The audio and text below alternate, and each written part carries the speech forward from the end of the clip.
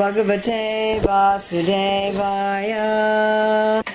July 31st, 2015, Skype class from Hilo, Hawaii. We're reading from Srimad Bhagavatam, Canto 3, Chapter 5, Text 15. This is from Vidura's Talks with Maitreya. Tadasya Kosharava Sharmadatur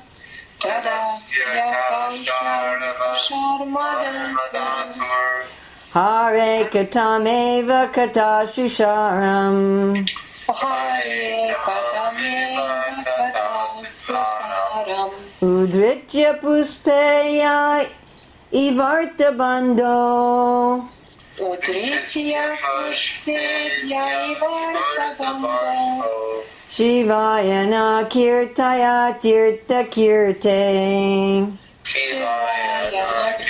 Translation and purport by Srila Prabhupada.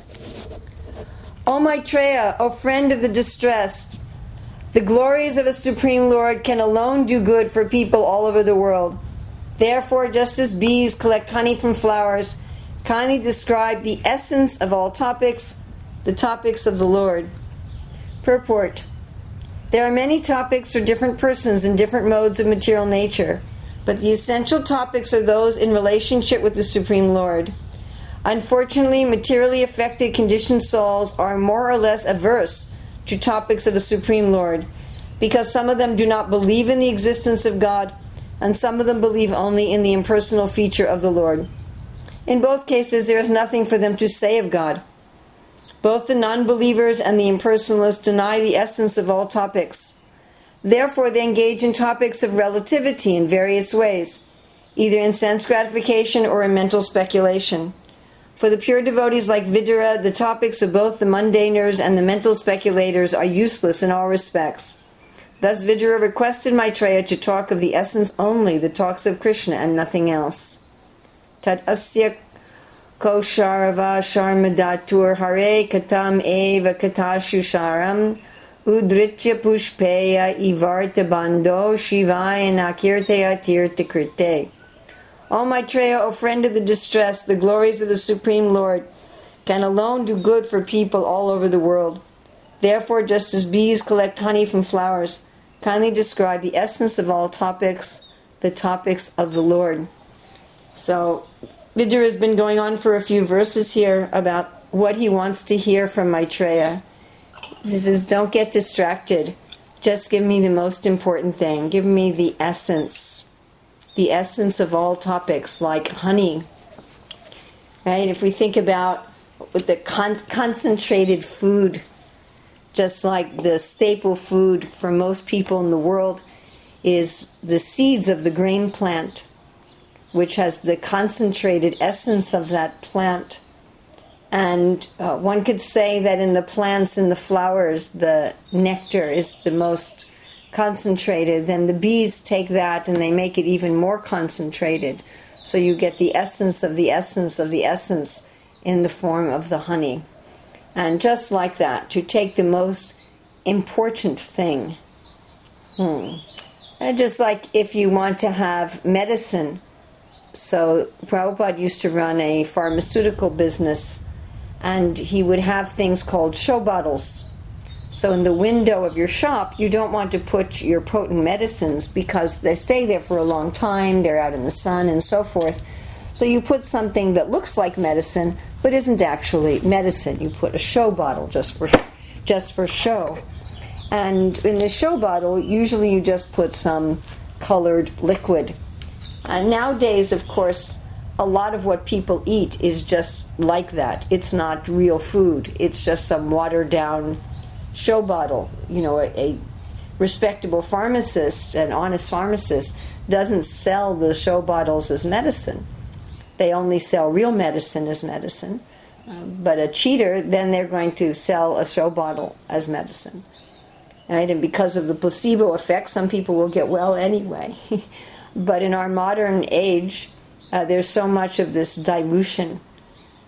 Right? There's dilution of food so that you eat something that looks kind of like food and tastes something like food, but there's no nutrition there. Right? They've removed the essence, like white flour, right? Where they take out the germ of the flour, the essence of the wheat, and they take out the outer covering, which is giving you fiber, and they give you just the starch portion without the essence. It's like Srila Prabhupada very much wanted fresh ground wheat. Jamuna talks about how Prabhupada knew how many days had passed since wheat was ground whenever he ate a chapati, a puri, or something like that. And I notice here in Hawaii we have a wheat grinder. We grind all of our wheat fresh, and immediately my health improves when I'm here, because we're keeping the essence and we're keeping it fresh. You get the wheat germ oil, the vitamin E, and so forth. Even when you buy commercial whole wheat flour, it's so old that the oil has gone rancid, and not only do you're not getting the essence, but you're getting something that's spoiled. So the essence of something is what gives us health. Of course, nowadays the doctors try to extract the essence of plants in a demoniac way. So they try to isolate the active principle in the various herbs and so forth that Krishna has given. Krishna says he's the healing herb. And then they chemically copy this essence. They study it and then they chemically copy it. But they don't understand that the essence of a plant, it often works holistically and synergistically with the other elements of the plant. So one cannot take the essence in some artificial chemical way, and we'll look at that in a moment. So here we're looking at the essence of all topics. What is the most concentrated form of all topics? What is something that's not watered down? And here it's described that is topics about Hari. Hari Katha. Harahe Katham Hari Katha. Usually Srila Prabhupada, when he spoke about topics of the Lord, he would call them Krishna Katha rather than Hari Katha. Here Vidura is using the term Hari Katha. Any topics about the Lord, which of course includes all the incarnations, all the devotees. So this is concentrated. We're talking about the essence is concentrated, but concentrated what? It's concentrated rasa. Raso vasa. Vasaha. The Lord is made of rasa. He's Akila Rasamrita Murti. The reason that we want to hear about anything is that we want to experience some rasa. It's very difficult to describe exactly what is rasa. There's no immediate English translation for what is rasa.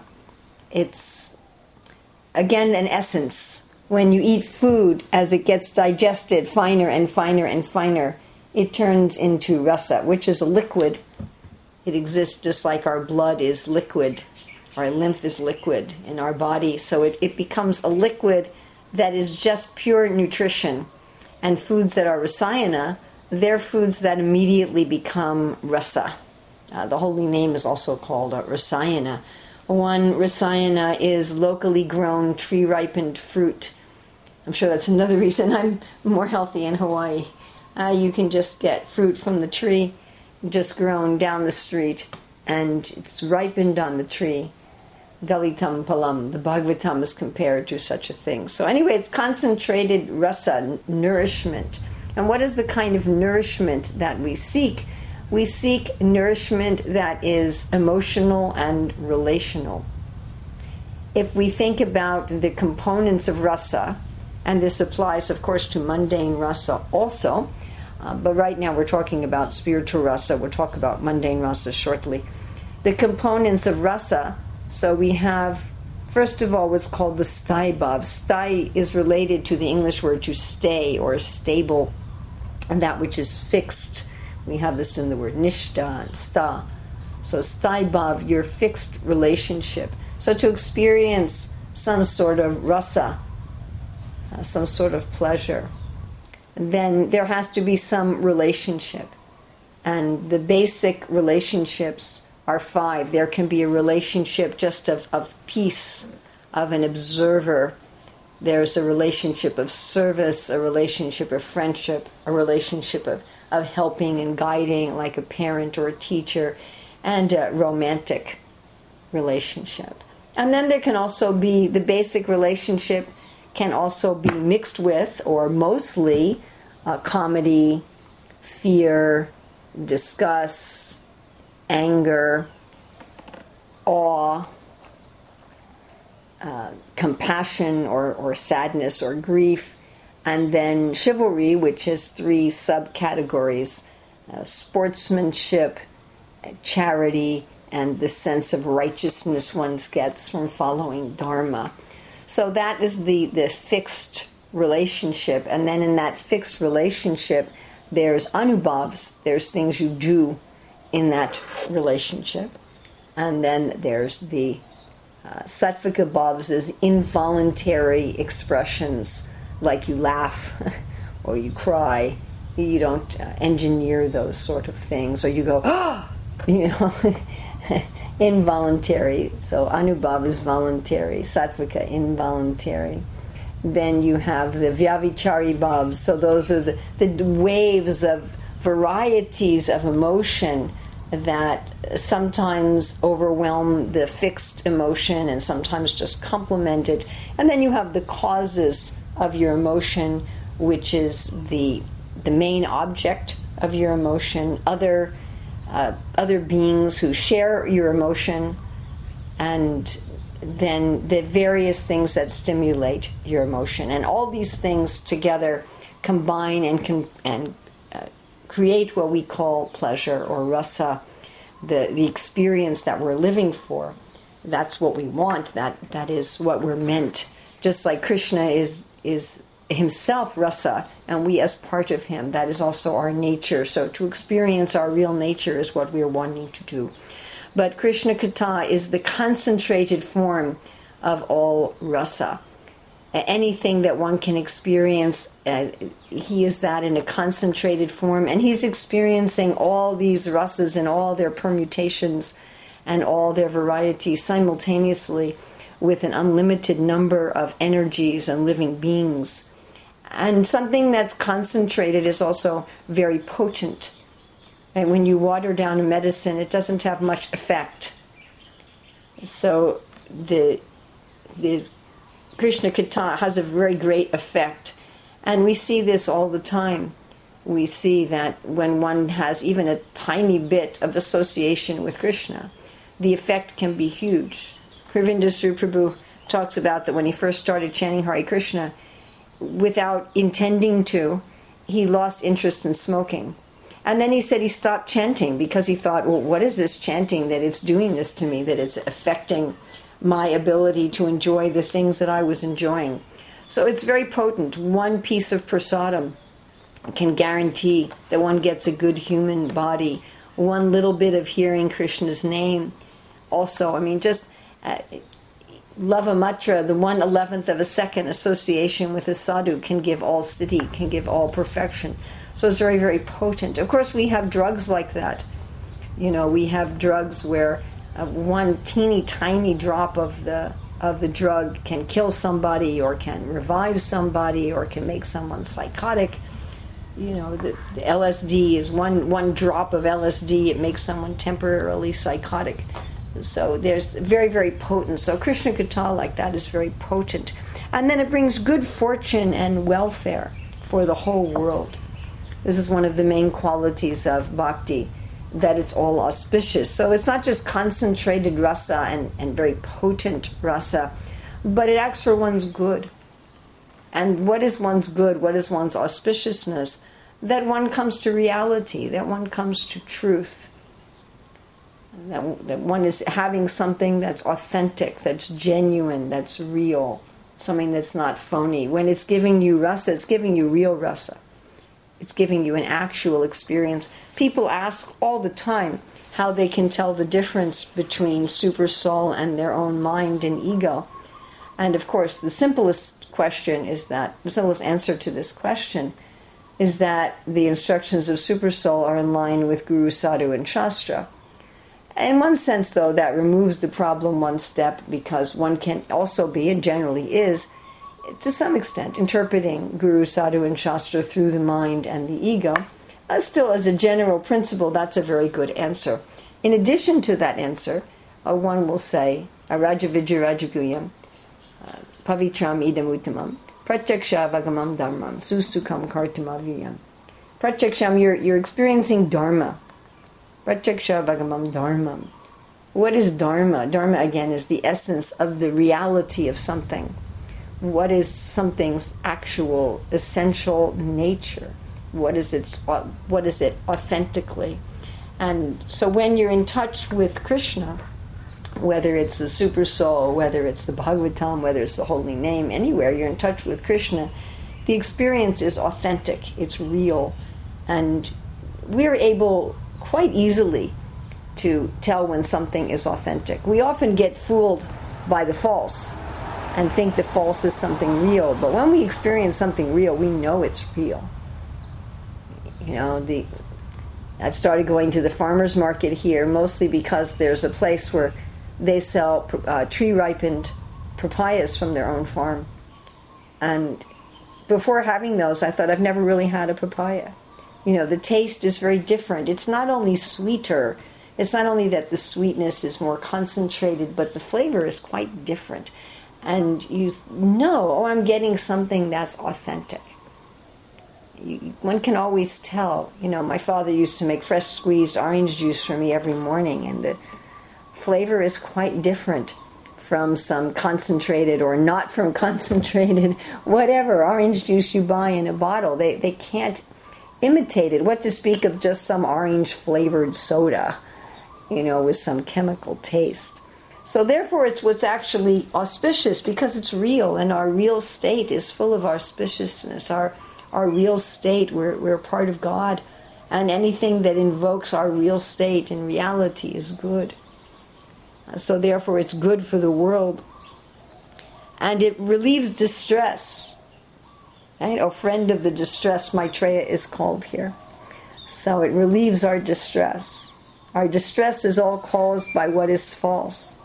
Even in ordinary life, when one discovers that one's relationships are false, seems to me to be the main cause of our distress.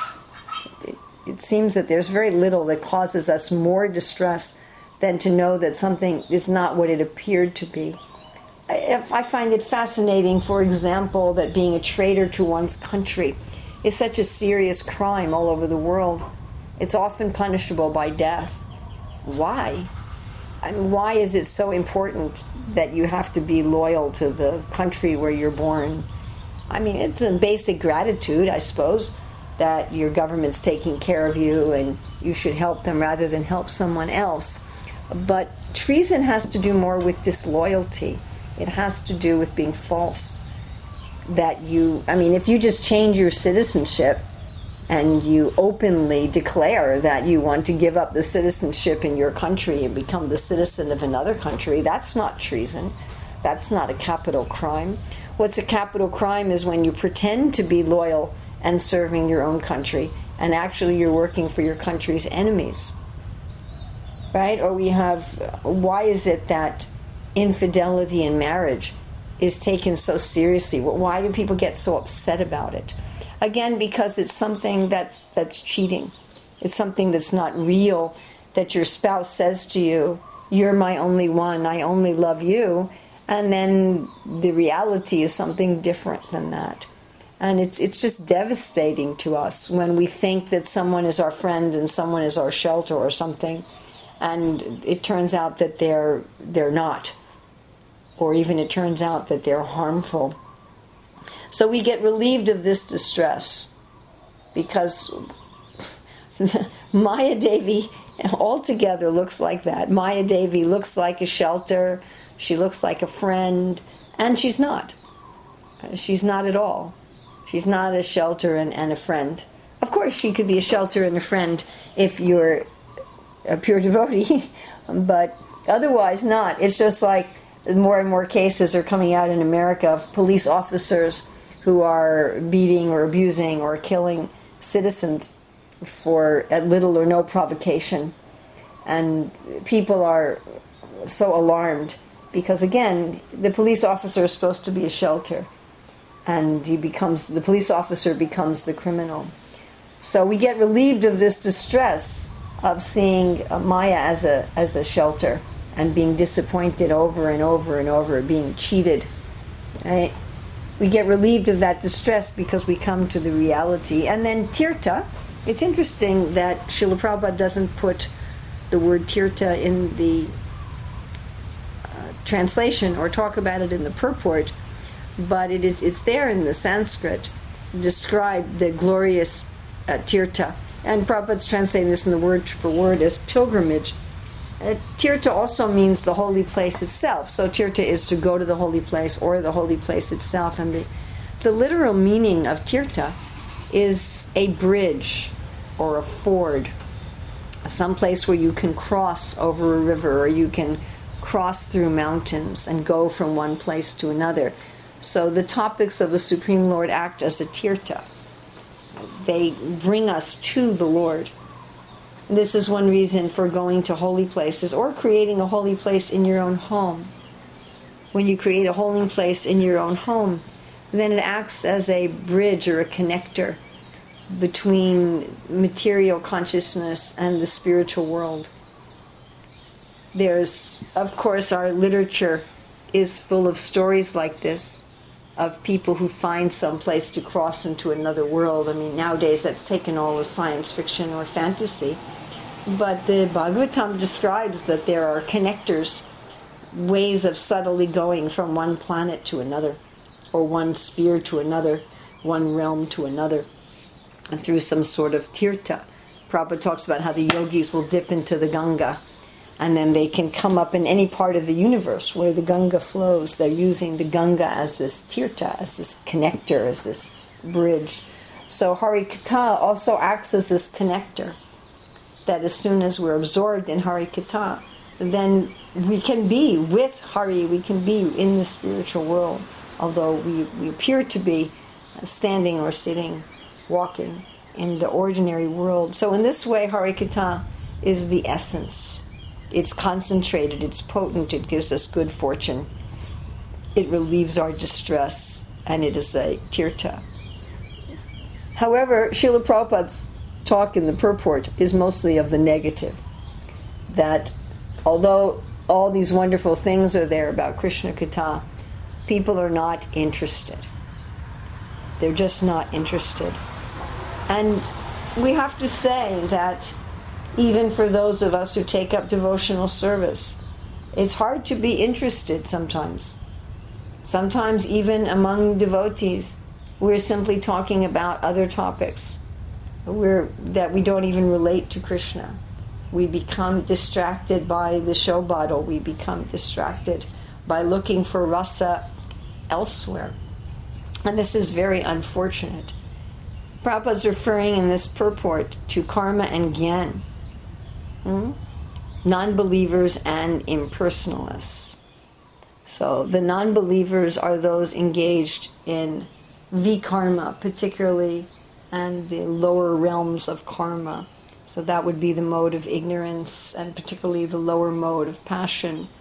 And then the impersonalists are those in the mode of goodness and the higher aspects of passion. And Prabhupada refers to it again here, sense gratification or mental speculation. So those in ignorance and passion are particularly engaged in sense gratification, and those in goodness are particularly engaged in mental speculation. And Prabhupada starts off the purport. We're talking about many topics for different persons in different modes of material nature. But all of these people tend to deny the personality of Godhead, and we see this very practically, especially in our modern world, where most of the governments are secular, either explicitly or de facto. So even a lot of the so-called religious governments, like in the UK, officially the Church of England is part of the government. And it's required in all the government-funded schools that there's a time of collective worship every morning. But in reality, that collective worship has stopped being about a personal God, and it started being just about values and principles and things like that.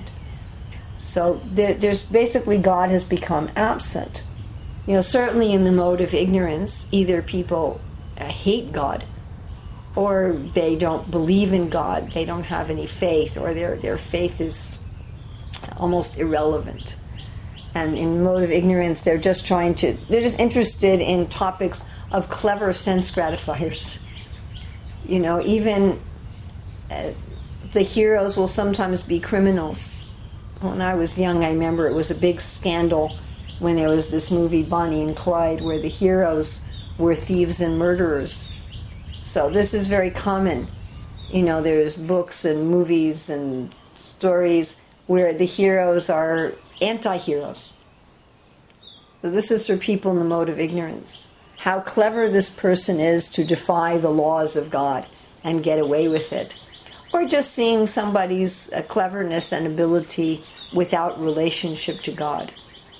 How somebody is circumventing the laws. So this is the kind of kata that people in the mode of ignorance are interested in. People who get things easy and cheap, someone who just gets rich by winning the lottery or something like that. And there's no auspiciousness in such things. The rasa that one enjoys in the mode of ignorance. Krishna says in the Gita that there's no happiness. He says it's simply suffering from beginning to end. There's no actual rasa at all. Why? Because in the mode of ignorance, it's pretty much 100% false. Prabhupada talks about mode of ignorance as being a very peculiar situation for the conditioned soul, where it's just the opposite of our real nature. Instead of loving and giving and truth, it's all about envy and taking and cheating. And as we said, all of our distress comes from things that are false. But in the mode of ignorance, a person is trying to get happiness by being false and by being cheating. So there's not really any happiness at all. I mean, there's some illusion of rasa, or nobody would be interested in it, of course. But there's hardly even any bodily sense pleasure in the mode of ignorance, because it's not legitimately earned. And just like when thieves take money, it's very difficult for them to even enjoy that money. When you've earned money honestly, there's some sense of enjoyment. There's some sense that this is honestly earned wealth, and you can get some sort of mundane satisfaction from spending that wealth and enjoying what you've spent the wealth on. I worked hard for this vacation in Disneyland, but somebody in the mode of ignorance, because they're stealing, because they're taking things they haven't earned, they don't even enjoy it. They don't even get any kind of material sense pleasure out of it. It's quite interesting. The very peculiar mode of ignorance, and no relation to God at all. So it's not just watered down, it's practically just water. I mean, like Prabhupada said, the alcoholic, they can think out Krishna as the taste of their alcohol, but to understand Krishna and the taste of your alcohol as, say, in opposition to Krishna, the taste of pure water, or Krishna's the taste of mango juice, how much taste is there in alcohol? So this is the situation of one in the mode of ignorance. Then in the mode of passion, people in the higher modes of passion believe in God. They have some adu shraddha, but they don't generally act on that belief in terms of hearing about God. What they're more interested in hearing about is how believers in God have achieved great things in the world, and how religion is going to facilitate them to be an enjoyer and a conqueror of the world. That if I'm a religious person, I'll get money and I'll get fame and I'll get health and I'll get power and all this kind of thing. So although there may be some adu shraddha, those in the mode of passion, they don't go up to sadhu sangha. They don't take any action. And therefore there's no purification. Vishnu Chakravarti Thakur talks about actual purification happening at bhajana kriya. So for topics in the mode of passion, this is mostly about people who are dharmic and who are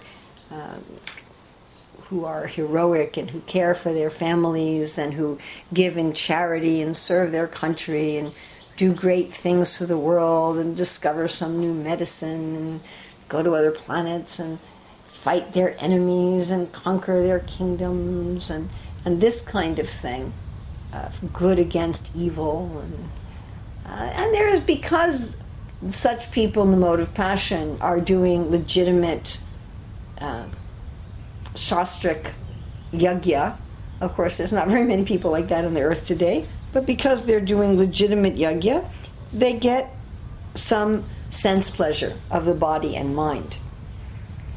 The problem is, of course, that sense pleasure of the body and mind is not rasa for the soul, and therefore it's still false. However, you could say that people in the mode of passion, they have some mixed happiness and distress, unlike those in the mode of ignorance that have only distress. So if you want to be in human consciousness as an enjoyer, the mode of passion is for one, but it's very unsatisfying. In the beginning, it looks like it's going to be a lot of pleasure, and one is getting some sense pleasure in the beginning, but that pleasure becomes stale. It becomes old, and it becomes even disgusting, and it never is deep. It's never authentic. You're never touching the essence. And then there's the mode of goodness. In the mode of goodness, then one not only has faith in God, but one is really trying to connect with God, but unfortunately in an impersonal way. And the person in the mode of goodness is still trying to have himself as the center, and therefore they cannot taste rasa either. I mean, part of rasa is vibhav, what stimulates one's relationship and one's love, and one has to have the vishaya, Krishna, and the ashraya, and one has to have these stimulus for love and relationship and astaibhav, and the best that those in the mode of goodness can come up with is shanta ras and adbhuta ras. They really can't go much beyond that, and that's not really satisfying the soul. So those in the mode of goodness can touch something real, but it's not concentrated realness. You know, they're getting, if they're at the higher levels of sattva gun, they are getting something authentic, but not being concentrated in akila rasamrita murti, in the form of Krishna. Their happiness has a limit. The happiness, anandam buddhivardhanam, the happiness of those in touch with the form of the Lord is unlimited, but the happiness of those in touch with the Brahmajyoti is limited. It's just like we have a little grandchild here who can't talk yet. He makes sounds and he points at things, but he doesn't say practically any intelligible words. So his ability to communicate and have relationships is very limited. Whereas once a person can talk, what one can communicate becomes, practically speaking, unlimited. So when there's no form to something, when sound doesn't have a form, what can be communicated is very limited. And those who are meditating on the impersonal form of the Lord, their rasa is limited also. There's only a few kinds and degrees of rasa that they're able to taste. And especially in the modes of passion and ignorance, they're not really tasting rasa at all. The material rasas are something like we talked about in the beginning, how the scientists, the medical doctors, they look at some plant that's curing people and they say, well, let's extract the essence of this plant, let's study it, and then let's copy it chemically. You know, it's much cheaper, much simpler for us. We can mass produce it. So, you know, instead of using willow tree bark, we'll produce aspirin. But the problem with producing medicines that way, as we mentioned earlier, is that you lose the synergy. You no longer have everything working together. And this is certainly one reason why so many medicines have so many terrible side effects. So the other day a doctor prescribed a medicine for me. I had some problem with my lungs and a cough, and she prescribed medicine for me which had, this can cure your cough, but the side effect is it can give you a cough. It can cure your breathing problems, and the side effect is it can create breathing problems. So I said, no thank you for this medicine. So of course natural medicines may also have some side effects, but the modern medicines seem to have much more so. And one of the reasons for this is that they're trying to isolate and synthesize the active portion of the medicine. And this is a similar problem with those who are trying to enjoy rasa through talks and stories in the modes of passion and ignorance, or even in the mode of goodness. They're really trying to artificially synthesize rasa. And instead of talking about God, they're talking about Superman or Batman or something like that. They make up some personality, or even they're talking about some historical person. But still, they're just talking about that person's bodily and mental activities. They're not talking about that person's real activities. They don't even have a sense of the real activities. So it's all synthesized. It's all fake. It's all phony. So we need to give ourselves a taste of the real essence of all topics. And we may have some attraction still to the false. Why do we still have some attraction to the false? Because in the false I don't have to surrender. Of course I don't get the real thing, but I don't have to surrender. So some of us would prefer to have the false thing and be able to hold on to our false ego too. I mean, when I have the false thing, then I can still think that I'm great and I'm wonderful, independent of Krishna. And when I have the real rasa, then I understand that my greatness and wonderfulness is really that I'm part of Krishna, and it's really that Krishna is great and wonderful. I have no greatness and wonderfulness independently. A spark in the fire is beautiful, and a spark out of the fire is useless. So it may be some time that we hold on, even while we're, hearing Krishna Katha. We may go and get the tree ripened, locally grown fruit, and then maybe we go and buy some, artificially flavored, artificially colored candy a minute later. This is our foolishness and our idiocy. But if we keep taking this Krishna Katha, this Hari Katha, if we keep taking it over and over again, Srila Prabhupada, all of our acharyas, they asked us, Nityam Bhagavata Sevaya, to always hear this Hari Katha. Nityam means always. And of course, for those in Vaidhi Sadhana Bhakti, it's nice to explain in Bhakti Rasamrita Sindhu. It means at least regularly. Now we make some regular time for hearing this Hari Katha, and to hear with rapt attention. To hear with rapt attention. If we hear in an unsteady way, then the bhakti we get is unsteady also. And the rasa we taste is also unsteady. So we want to absorb ourselves. We're getting the most potent, powerful essence of everything here. And even if we still maintain some attraction to katha in the modes of passion and goodness and ignorance and etc., still go on hearing Hari Katha, go on hearing in some systematic, regular way. And pretty soon this very potent, very concentrated medicine will give us all good fortune and good welfare, relieve our distress, and act as a tirtha to the spiritual world.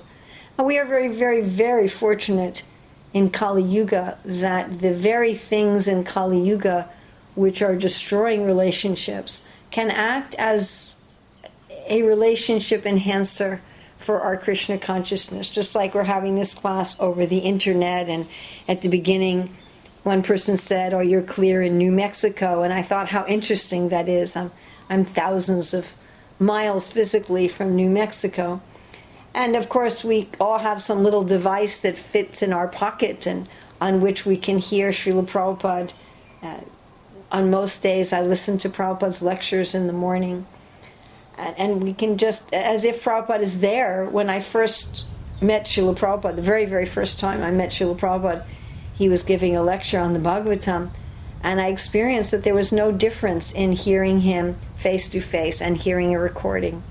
So we can be hearing Hari Katha from Srila Prabhupada anywhere, even though Prabhupada is not physically present on the planet anymore. We can hear him, as Prabhupada would say, through his separated energy easily. I mean, when I was a child, a tape recorder was humongous. It was as big as like a desktop computer or a microwave. And now it's something that you can just have in your pocket and carry with you wherever you go, and you can always be hearing Prabhupada speaking. And so many devotees have recorded the Shastra. You can listen to the audio books of the Shastra. They're more and more being made available and starting to be made available in various languages. So it's very easy to hear Harikatha, and one can hear, of course, it's interesting also that the Sanskrit here says kirtaya, which Prabhupada translates as kindly described, but kirta means literally to sing. So when we are hearing or speaking Harikatha, it is like it's music. It's full of rasa. It's so sweet and musical. Just like in the spiritual world, even ordinary speech sounds like singing, what to speak of how singing sounds. When Lalita sings, the jeweled platforms around the trees melt and reform. When Krishna sings or plays his flute, everything reverses its natural order. So this Harikatha is so sweet that even the sound of it, aside from the content and the meaning of it, but even the sound of it is so beautiful that it transports us, tirtha, again, to another realm. So we need to make this a regular part of our life, to hear Harikatha in a deep, systematic way, with meditation, with concentration, whether it's reading the books, whether it's hearing the books, hearing Katha, speaking Katha. And again, it's so easy. I mean, nobody has an excuse, I suppose, unless you're both blind and deaf, and then you'd have to go to some sort of braille. But what is anyone's excuse that we cannot regularly hear Harikatha? We can even have all the books to read them on our little devices and carry them around with us. And wherever I go, I can take my phone out of my pocket or my bag and, let me just see what is Krishna doing? What is Krishna doing? So this is available to anyone. And then we're not in the material world anymore. And as we absorb ourselves in Harikatha, our taste for ordinary Katha becomes less and less and less. So thank you very much. If there's any questions or comments. What seems to go very well with Harikatha, hearing is also chanting. And we often hear that so often together, hearing and chanting. I'm thinking of that because several weeks ago we were having a program in our place, and a god sister, Prabhupada disciple, came up to me after a talk. I was telling some story from Krishna book as part of the talk. She said, I love reading Krishna book. But she said, I want to confess something to you. I said, well, what is that? She said, I don't believe any of it. Because I love reading Krishna book, but I don't believe that God does these things with a little boy that plays in the forest, etc. But she loves reading it. So I asked her, how's your chanting going? And she doesn't chant at all.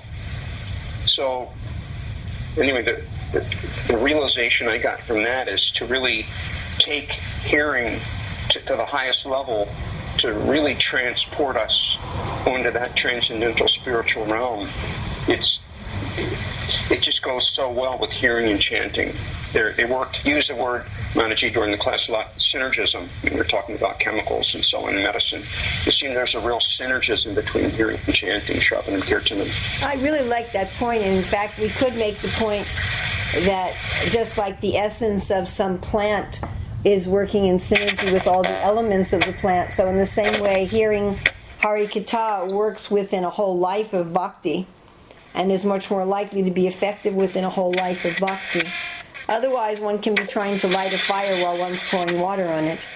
So therefore, we advise, as far as possible, that one have a whole life that's saturated with bhakti. Then everything is much more effective. I mean, Prabhupada said, though, any one of the 9 processes can be effective. So it is possible to attain to pure devotional service just by any of the 9 processes. Any of the 64 angas of bhakti have a great potency. At the same time, we say Harinama, Harinama, Harinama, Eva Kevalam, Kalo, Nasteva, Nasteva, Nasteva, Gatirandita. That the essence of bhakti in the Kali Yuga is the chanting. So without the chanting, it's very difficult. Thank you very much. Thank you. Anybody else? Hare Krishna Mataji. Can you tell me some realizations of the potency of the chanting? I know the chanting is most important. Can you talk about that a little bit? Well, when you're chanting Krishna's name. And in one sense, you could say that all about Krishna are all absolute. Krishna's name, form, qualities, and pastimes. At the same time, it's described that of all those sorts of chanting, that the most concentrated is the name because everything is there. I mean, even materially speaking, that is true. If you just say someone's name, immediately their form, their qualities, and their activities are included in that. Right? If you just say, I went to see my mother today, and immediately as soon as you say my mother, you think about her form, her qualities, and her activities. And one can say that's true for anything, but anything related to Krishna. That you think about his pastimes, you think about his name and form. But particularly the name is all inclusive. And it's very intimate. I can think about Krishna's form and qualities and pastimes as an observer, like the demigods do. But when I'm meditating on Krishna's name, especially in our Hare Krishna mantra, which is in the vocative, I'm very much talking to Krishna. Now, of course, as I talk to Krishna, I should immediately, as Prabhupada would say, feel that Krishna is present, and Krishna's qualities and form and pastime should start manifesting in my consciousness. I shouldn't just be hearing the name without those things also manifesting. But I'm very much talking to Krishna. It's very personal. I think of it as being, materially speaking, being physically in a room with someone and talking to them. Also, when we're chanting, especially in the kirtan and in our daily japa, the ideas that we're giving Krishna are full attention. That we're not doing anything else, even other things for Krishna. And I've given this example many times, that in an ordinary relationship, you may do many things for a person, but that's a little different than being with them. And no matter how many things somebody may do for me, I may just want to be with them. And we don't even have to be doing anything in particular, but just to be with them. That they are very important. That's one of the aspects of love, is that you value the other person as the other person. You have all these times when just the gopis and Krishna, they're just looking at each other. They're just standing there staring at each other and with each other. At times when the cowherd boy, Krishna's resting on the lap of a cowherd boy, etc. Mother Yasoda's just holding Krishna. So just to be with Krishna. And also Krishna in the form of his name, for his own reasons, who can say, is especially merciful. Bhaktivinoda Thakur describes that the deity form doesn't accept offenses in the same way that the holy name does. And the holy name can be available anywhere. When you want to worship the deity, you have to take bath, you have to put on clean clothes, you have to follow certain rituals. Even chanting those mantras, like Gayatri mantras, is supposed to be chanted at a certain time of day, in a clean state, and so forth. But the holy name doesn't, there's no rules like that. You can chant the holy name in the toilet room. And Gorkishore Das Babaji chanted next to a toilet. You can chant the holy name in a prison. You can chant the holy name on your deathbed. You can chant the holy name anywhere, anytime. When you're driving your car, on the train, wherever you are, the holy name is a form of the Lord that can be present there for anyone. So very, very powerful. And Haridas Thakur said, by hearing the holy name, even the plants and the trees and the insects get benefit. So it's very, very powerful. Is that all right? That's great. Thank you so much. Mother Emma, I think Harsh Prabhu or somebody had a question. Okay, go ahead. Hare Krishna Mataji. I've been hearing the last 3 classes, and I think there are different things, but one thing which was common in all of them was talking about the modes. That's because So that's what's in the purports. Yeah. So I was just curious that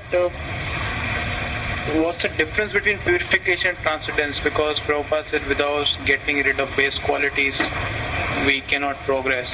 But however, sometimes I do have understood that bhakti is not related to the modes we are. So can you just help me understand how it is related or not related, or what's the way it is? Okay, I'm trying to understand your question. As we've talked about before, it's not necessary to move up through the modes in order to attain transcendence. In other words, you don't have to go from ignorance to passion to goodness and then to transcendence.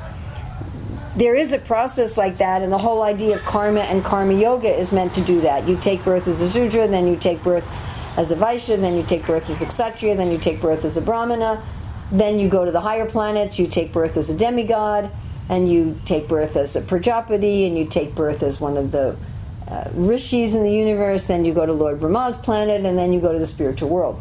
So that is mentioned in the Bhagavatam as a process of gradually going up through the modes of nature and coming to transcendence. But it's not necessary because bhakti is already there in the hearts of all living entities. So we have stories of persons who went directly from ignorance to transcendence. Magrari the hunter, Valmiki, the prostitute who tried to tempt Haridas Thakur, Jaghai and Madhai. So we have examples or also Gajendra the elephant. So we have examples of entities who went directly from Tamagun to transcendence very quickly. And they didn't go through the modes of material nature. So it's not necessary. However, it's certainly very helpful if one is trying to practice bhakti yoga to have a lifestyle that is similar to that in the mode of goodness. And if you have a lifestyle that is similar to that in the modes of passion and ignorance, it will make progressing in bhakti very difficult. And you notice the people who went from ignorance to bhakti immediately, they did get rid of their external activities that were in passion and ignorance. Like Magrari the hunter, he started living in a little hut by the Ganges and so forth. And so he lived a life that was very much in the mode of goodness. As far as purification, the modes cannot purify us because they're unstable. And there's so many stories, even in the Bhagavatam, of entities even on the higher planets who are very much in Sattva-gun, but who sometimes get overwhelmed by Rajagun or even Tamagun. We have Indra. Indra's a very elevated person. He's the chief of the administrative demigods. He's a devotee of the Lord. He's far, far more advanced in the mode of goodness than almost anybody on the earth planet at the present time. But still he became so overwhelmed by the modes of passion and ignorance that he tried to kill everybody in Vrindavan. So, so-called purification through the modes of nature is simply decreasing one's attachment, fear, and anger. And as Prabhupada says, one greatness is to be understood by one's ability to tolerate provoking situations. So one becomes more and more genuinely tolerant as one moves up through the modes. Not repression or suppression, but one becomes genuinely more and more detached. Fewer and fewer things give one distress or botheration. It requires more and more and more provocation to become angry or disturbed and so forth. One is not very affected by the material world. But it's not absolute. We find even in the higher realms of the mode of goodness, just like Bhrigu Muni tested Brahma, Shiva, and Vishnu. And we found that even personalities like Brahma and Shiva, they were still liable to become disturbed by some little insult. So that's not full purification. Therefore we say that Manoratena, they're on the chariot of the mind, and in one sense they don't have good qualities. The real qualities of somebody in the modes of nature is still ahankara. It's still, I am the center, and I want to preserve my sense of being in the center. And you'll still react badly if your sense of being the most important person in the center who's entitled to so many things becomes threatened. Whereas in transcendence, one has no false concept of being in the center. One has no false concept of being able to be harmed by anything. One has no fear. And all of one's good qualities, therefore, are one's innate good qualities and are totally stable. So I hope I answered your question. I really answered it. I really answered two different questions because I wasn't sure which one. Yeah, very much. Yeah. I wasn't sure which of two possible questions you were asking or some combination of those. We could take one more question from someone. Haribol, Urmila Devi Dasi, this is Mahesh from Kona. Oh, Hare Krishna. Haribol. So, just one more thing. You were mentioning how there are devotees that went from Tamagun to transcendence in one lifetime. But I think that all of those cases that you mentioned, there was a divine intervention from a teacher or guru who gave them the mercy in order to go from Tamagun to transcendence. I don't think do living entities or spirit souls can just go from Tamagun to transcendence without any mercy or help from a guru or teacher? No. Well, nobody can go to transcendence either slowly or quickly without help from a teacher, without help from a devotee. Going to transcendence always requires the help of a devotee. I mean, perhaps there's some exceptions where Krishna takes the form of guru, but generally speaking, one needs the help of a devotee. And we were talking in the beginning about the elements of rasa. So the ashraya is the devotee.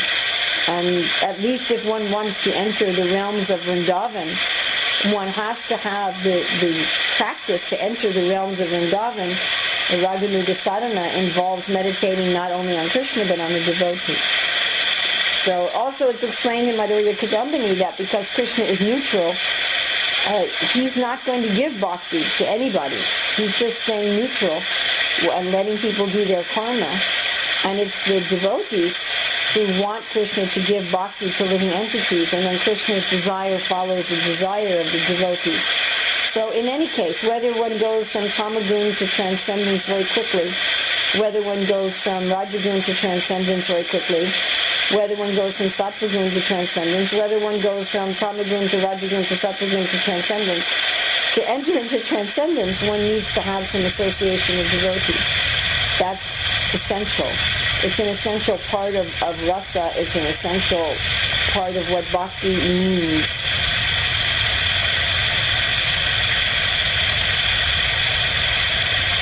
Now, how one gets it's not though generally, with some exceptions, it's not generally like somebody touching you with a magic wand.